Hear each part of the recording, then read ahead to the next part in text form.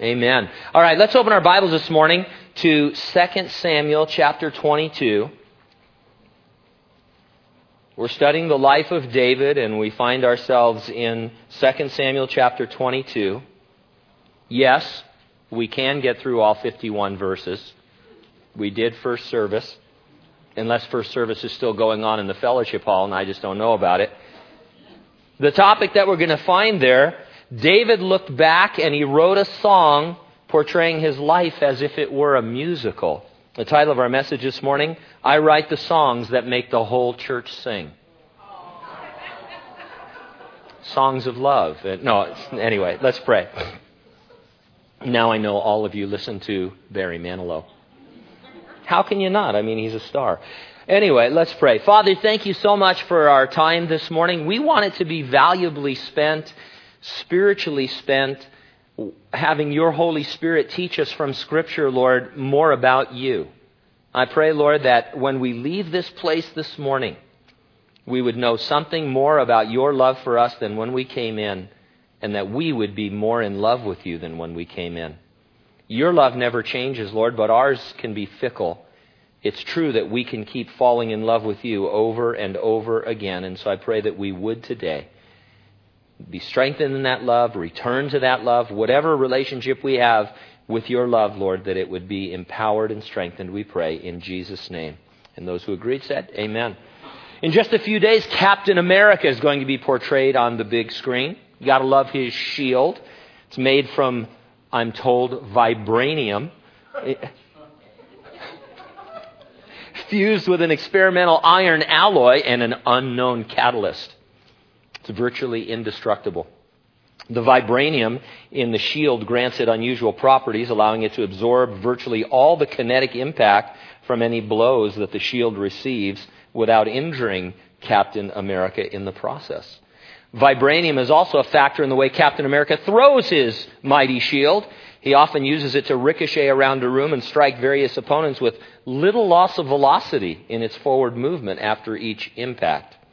The shield was improved by industrialist Tony Stark by incorporating electronic and magnetic components in it so that Captain America can even control it in flight.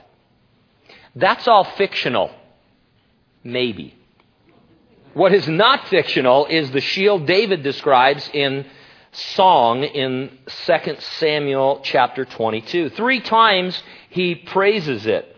The third time saying to God, you have also given me the shield of your salvation. This should excite you if you are a believer, because you too are described as having a shield. It's a spiritual shield. It's the shield of faith you read about in Paul's letter to the church in Ephesus.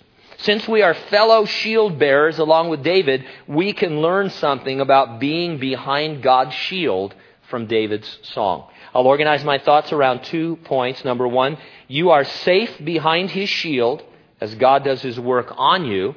Number 2, you are strong behind his shield as God does his work through you. Let's take a look first of all in verses 1 through 28. You are safe behind his shield as God does his work on you. Have you ever thought of your life as a musical? I remember my poor dad. You know, the only TV we could watch when I was growing up, of course there were only 3 stations, when I was growing up, and no remote. But the only thing we could watch was what he would call shoot-'em-up westerns. Gunsmoke, Cimarron Strip, all those kinds of things.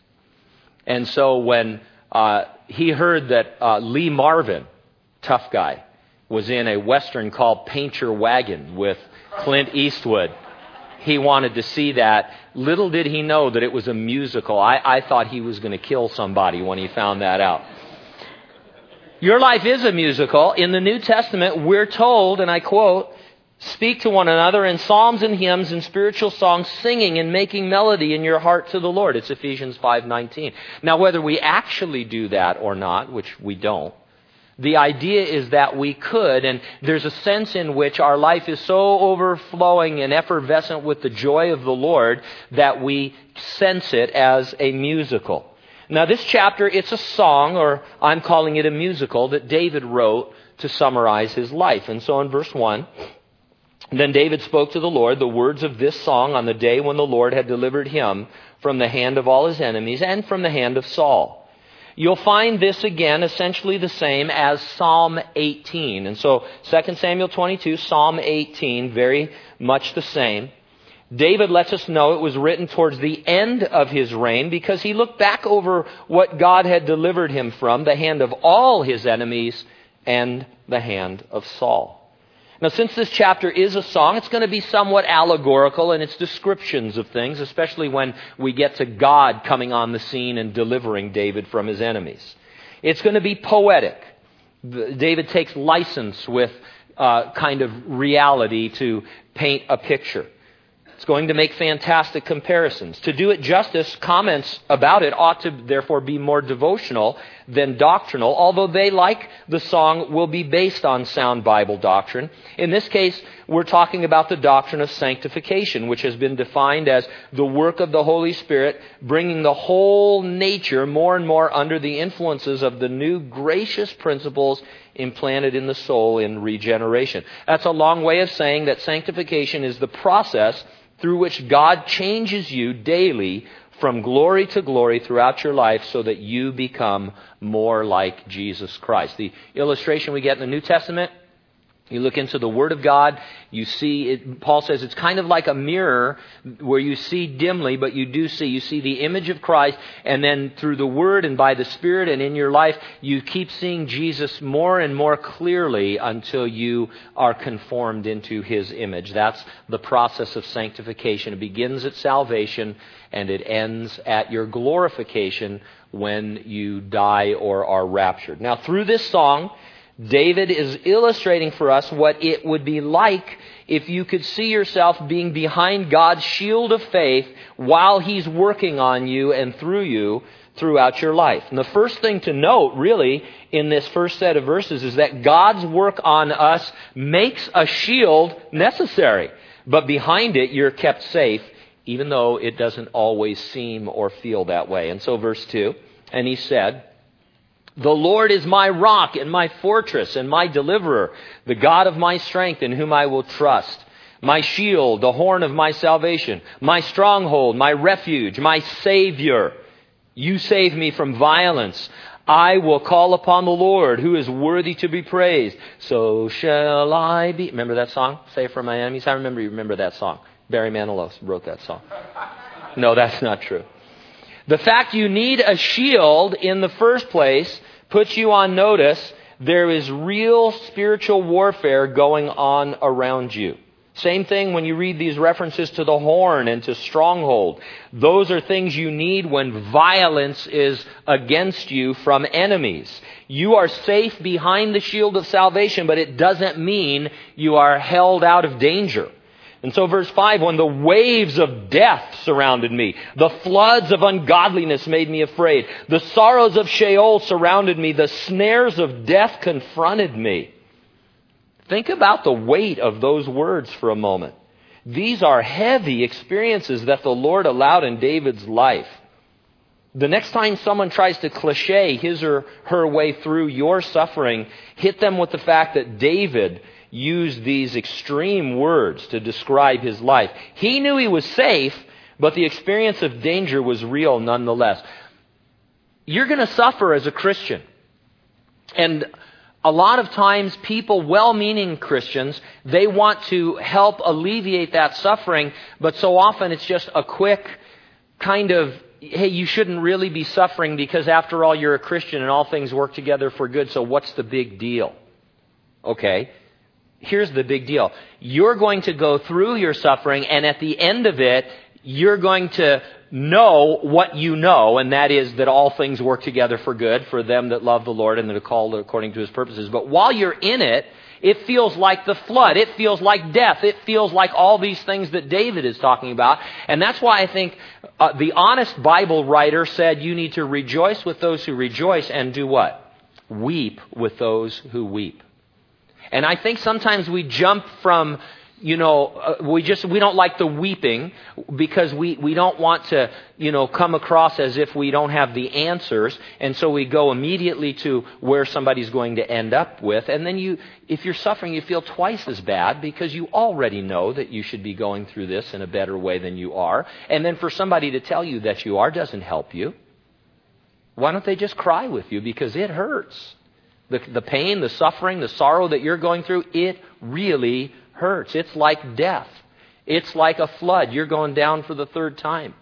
And you need somebody to swim with you, not to just throw out useless platitudes at the time. And so, David is real about his life. He looks back and he says, man, there were times that I was being just absolutely overwhelmed. But through it all, I learned that I was safe behind the shield of His salvation.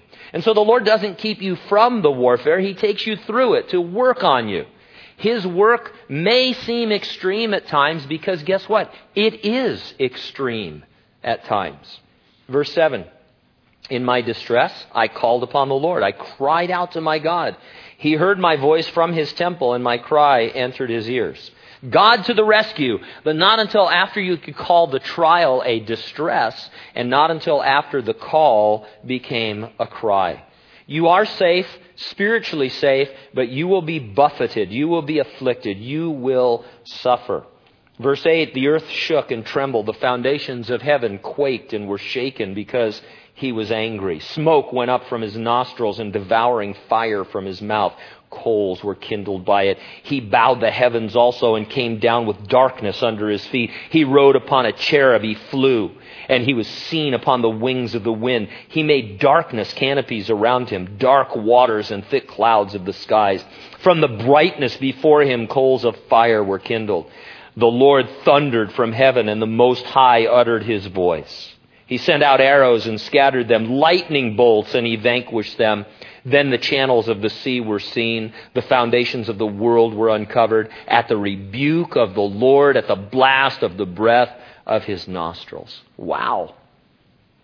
In every circumstance, whether it was facing Goliath or Saul or Absalom or the Philistines, this is how David saw God as He delivered him from his trouble. It was as if these things actually happened. That's how powerful God's deliverance was when it came.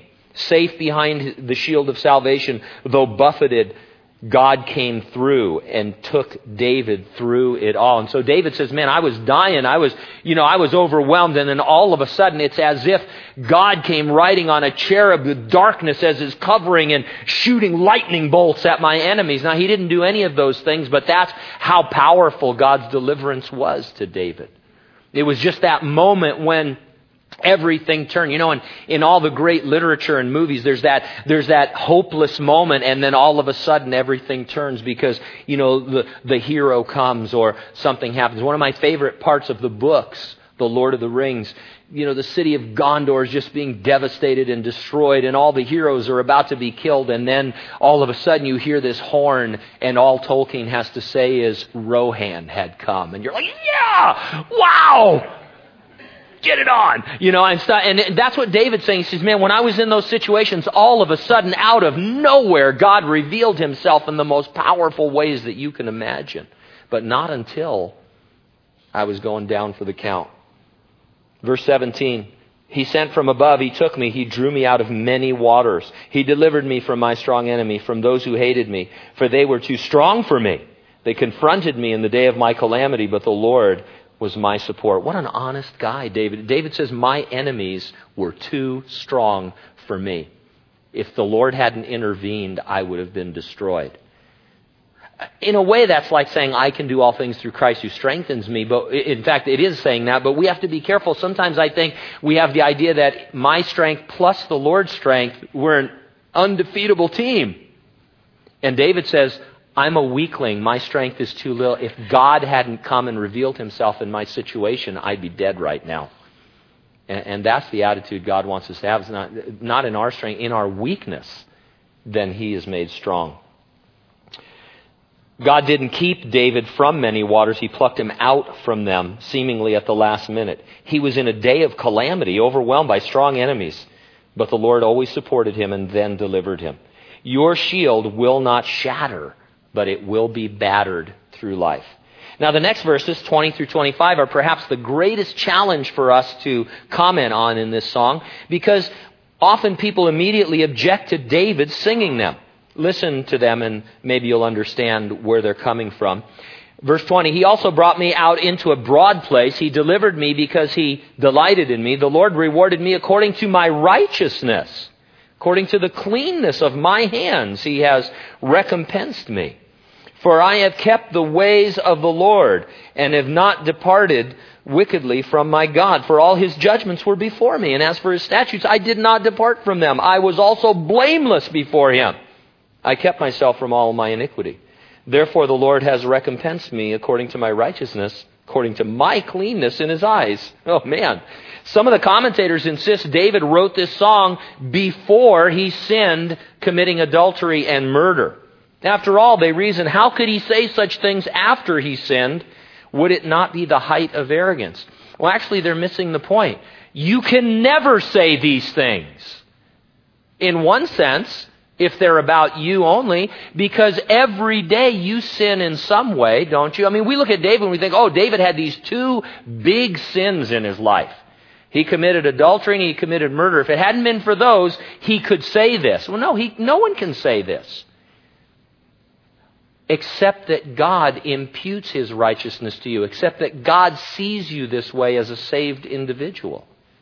And so David, looking back on his life, he says, my life is the story of God's righteousness being imputed to me, of walking in that righteousness, of being enabled to keep His commandments. Did I do it perfectly? No, because no one can.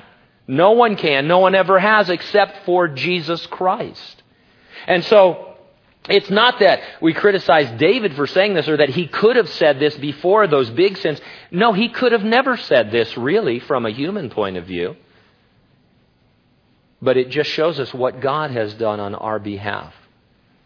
There are no works of righteousness that we can do that can endear us to God. All of us have fallen short of the glory of God. All of our own righteousness is like filthy rags. But God nonetheless looks at us, and if we're believers in Jesus Christ, if we've believed in Him, He sees us in Christ, and it's just as if we'd never sinned. And this is true of us. And so today, after we get done with all of our sinning, minor and major, and I only say that because the Bible says if you say you have no sin, you're a liar, and so now you've sinned twice.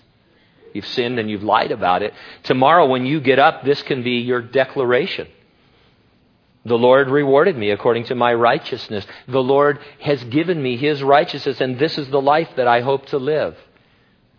Every day, more and more, as I await His return. When you sin, if you'll confess it, repent from it, God will bring you out into this broad place, restoring you because He delights in you and He sets you back on the path of righteousness, and then all of these things become true of you. Verse 26, with the merciful you show yourself merciful. With the blameless man you show yourself blameless. With the pure you show yourself pure. And with the devious you show yourself shrewd.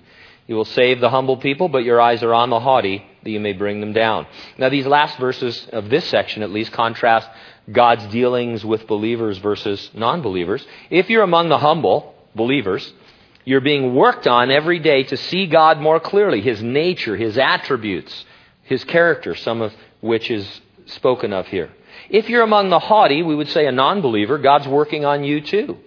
Now, a lot of people object to God's work being called shrewd, but I think it has the sense, almost a positive connotation here, of how intelligent and wonderful the work of God is with the non-believer. If you understand the problem in the Garden of Eden, the distance that Adam put between mankind and God, and how that distance could never be bridged by anything man could ever hope to think or do, and then you realize what God did in saying, I'm going to come as a man and as the God-man, satisfy all of the requirements of holiness and also be your substitute. That's a shrewd plan because it's the only plan. And so what these verses are saying is that God is striving with non-believers, offering them this opportunity, hoping that He doesn't have to bring them down ultimately to the grave. without salvation. And so God is working on you. He has promised in the New Testament to complete the work He's begun. He changes you daily, moment to moment, to become more like Jesus. We'd like it better, at least I would, if He did it solely through instruction as I read and study His Word. But those of you remember when you went to school and you had labs. You went and you studied, and then you had labs. I remember one lab I had in comparative psychology, which is a joke. But anyway, sorry. If there's any comparative psychologists out there, God loves you. But comparative psychology, I remember I had a lab where I had to dissect a sheep's brain and find different areas of the brain. Have you ever seen a sheep's brain in a petri dish? It's like it looks like one sponge. I couldn't find anything. I kept cutting it until there was nothing left to it. I flunked my lab. It was crazy. God has laboratories for you, and we call it life. And so every day in all the situations and circumstances, that's the lab in which the indwelling Holy Spirit takes the Word of God and says, now let's make an application of what we've been reading about and what we've been studying about. Here's your opportunity to bring forth the fruit of the Spirit and to walk like Jesus Christ. And as that happens and as that unfolds, we have a sense that we are safe behind the shield of salvation. Now, the remaining verses, you are strong behind that shield as well. Because a shield is not just for defending. It affords us the ability to move forward, to gain ground, even as the battle is raging. Verse 29, for you are my lamp, O Lord. The Lord shall enlighten my darkness. For by you I can run against a troop. By my God I can leap over a wall. This speaks of pursuit at night, over and through many obstacles.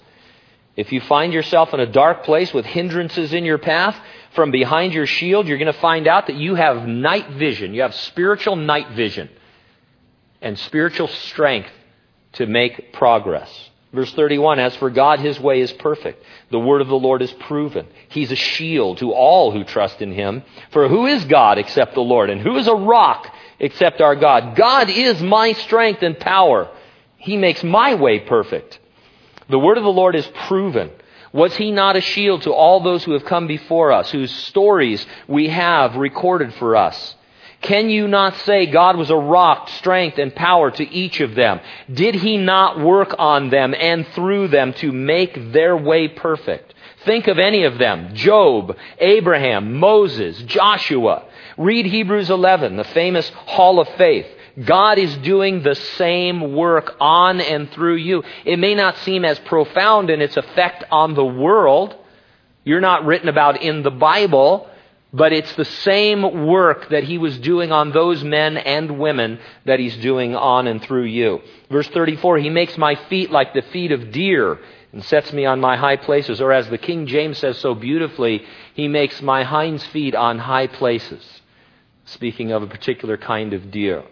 You may think your footing is treacherous, but in the Lord your balance is always strong. Verse 35, He teaches my hands to make war so that my arms can bend a bow of bronze. In the original Karate Kid, Daniel LaRusso tells his mom he needs to learn real karate.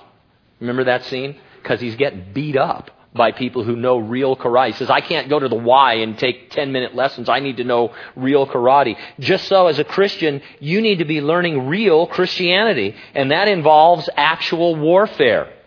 You need to be strengthened to be able to bend a bow of bronze.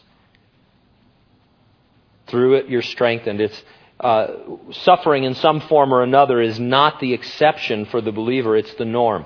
Commenting on trends in the modern church, one author wrote, I kind of like this, he says, at some point during the last quarter century, it became all too common to stop proclaiming a gospel directed at people's real spiritual needs and instead focus on the wants and desires of potential churchgoers. More than mirroring the first century church, this conduct reflects the way Starbucks markets overpriced coffee to potential customers. I didn't just include it because of that last line. Every now and then you catch me at Starbucks, don't you? Say, oh my gosh, Pastor Gene is at Starbucks. What's the matter? Hey, even bad coffee is good. Anyway, anybody from Starbucks here this morning? We love you. God bless you, sister. Yeah.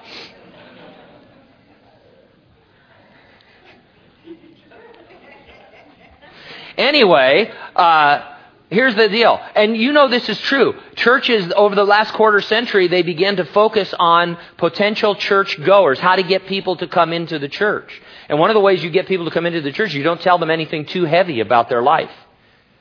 You know, what I'm talking about today would not happen, not because, there's a lot of churches doing what we're doing, but there's a lot of churches that say, hey, that's too heavy.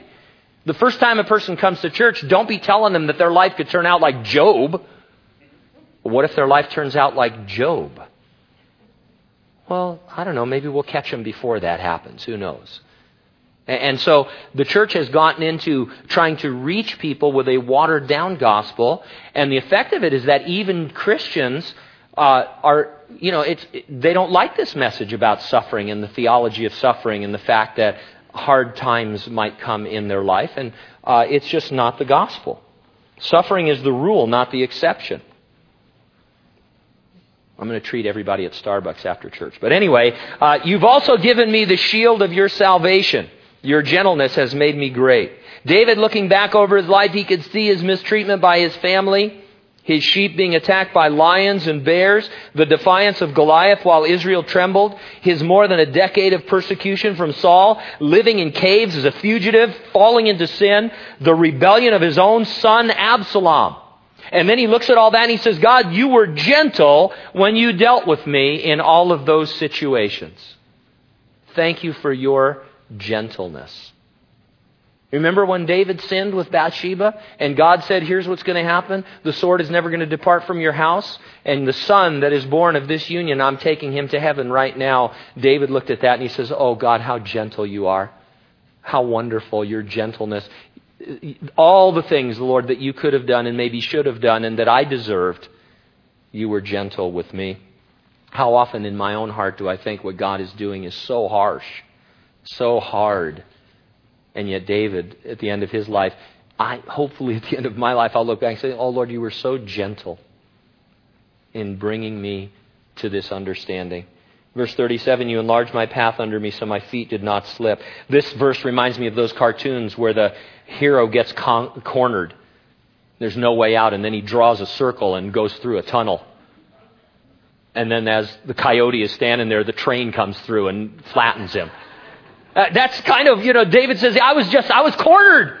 And then all of a sudden there was a circle drawn. It's like God drew a circle and I escaped and my enemy was overwhelmed. Do you wish you could flatten people sometimes like that and just shake them out and they'd be okay? Maybe you don't think in cartoon terms, but I do. Something beautiful about the cartoon world. Verses 38 through 46 extol the extent of David's victories. He says, I have pursued my enemies and destroyed them. Neither did I turn back again until they were destroyed. I've destroyed them and wounded them so that they could not rise. They have fallen under my feet. You have armed me with strength for the battle. You've subdued under me those who rose against me. You've also given me the necks of my enemies so that I destroyed those who hated me. They looked, but there was none to save, even through the Lord, but he did not answer them. Then I beat them as fine as the dust of the earth. I trod them like dirt in the streets. I spread them out. You have also delivered me from the strivings of my people. You have kept me as the head of the nations. A people I have not known shall serve me. The foreigners submit to me. As soon as they hear, they obey me. The foreigners fade away and come frightened from hideouts. Now, you may not feel this way now in the midst of your life and its troubles and the troubles that are to come. Still, in one sense, your most vicious enemies have already been vanquished for you. Sin was vanquished on the cross of Jesus Christ as the Lord paid its penalty and bore its punishment for you. One day you'll be free from its very presence, but for now you can walk in victory over sin. Death was vanquished on the cross of Jesus Christ as the Lord died for the sins of the world, then rose from the dead to offer life to whosoever will believe in him. And so, to me, whatever I might be going through, it has, it's not as bad as death and sin. It's not as great an enemy. It's not as great a dilemma to resolve. And so if God has solved that, then he can get me through the other. Verse 47, the Lord lives. Blessed be my rock. Anyway, I love these songs that are in the songs. The God of my salvation. It is God who avenges me and subdues the people under me. He delivers me from my enemies. You also lift me above those who rise against me. You have delivered me from the violent man. David enjoyed moments of victory, and looking back, those moments were all that he could see. He didn't minimize the warfare or the danger, but through it all he understood God was not just working on him, but through him, strengthening him, maturing him. Verse 50, therefore I will give thanks to you, O Lord, among the Gentiles. Sing praises to your name. He is the tower of salvation to his king, shows mercy to his anointed, to David and his descendants forevermore. God shows mercy, always. Sometimes, however, it is what C.S. Lewis called severe mercy.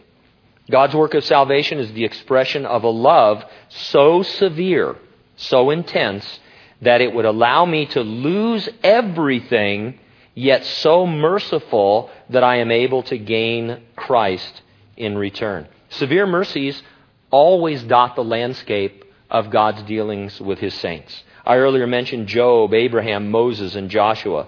All those in Hebrews 11.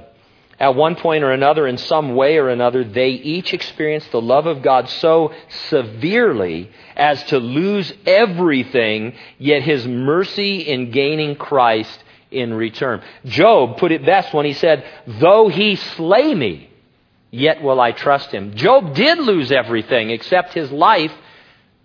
He even lost part of his health. And Job said, though he kills me, I will trust him. He understood the intensity of the love of God, that just him and God were better than anything else. Abraham would learn this lesson. Later in his life, God would come to him and say, Abraham, we're doing great. Now here's what I want you to do. I want you to take your only son, in whom are all the promises that I made you, and you're going to take him up to Mount Moriah. You're going to sacrifice him unto me. You're going to kill him. And Abraham got right up, headed out. And the New Testament tells us that he so believed God that God would have had to raise Isaac from the dead. But the point is, that which was most precious to Abraham in all, not just as a son, but all the promises of God were represented in Isaac. God said, I'm going to ask you to give that up.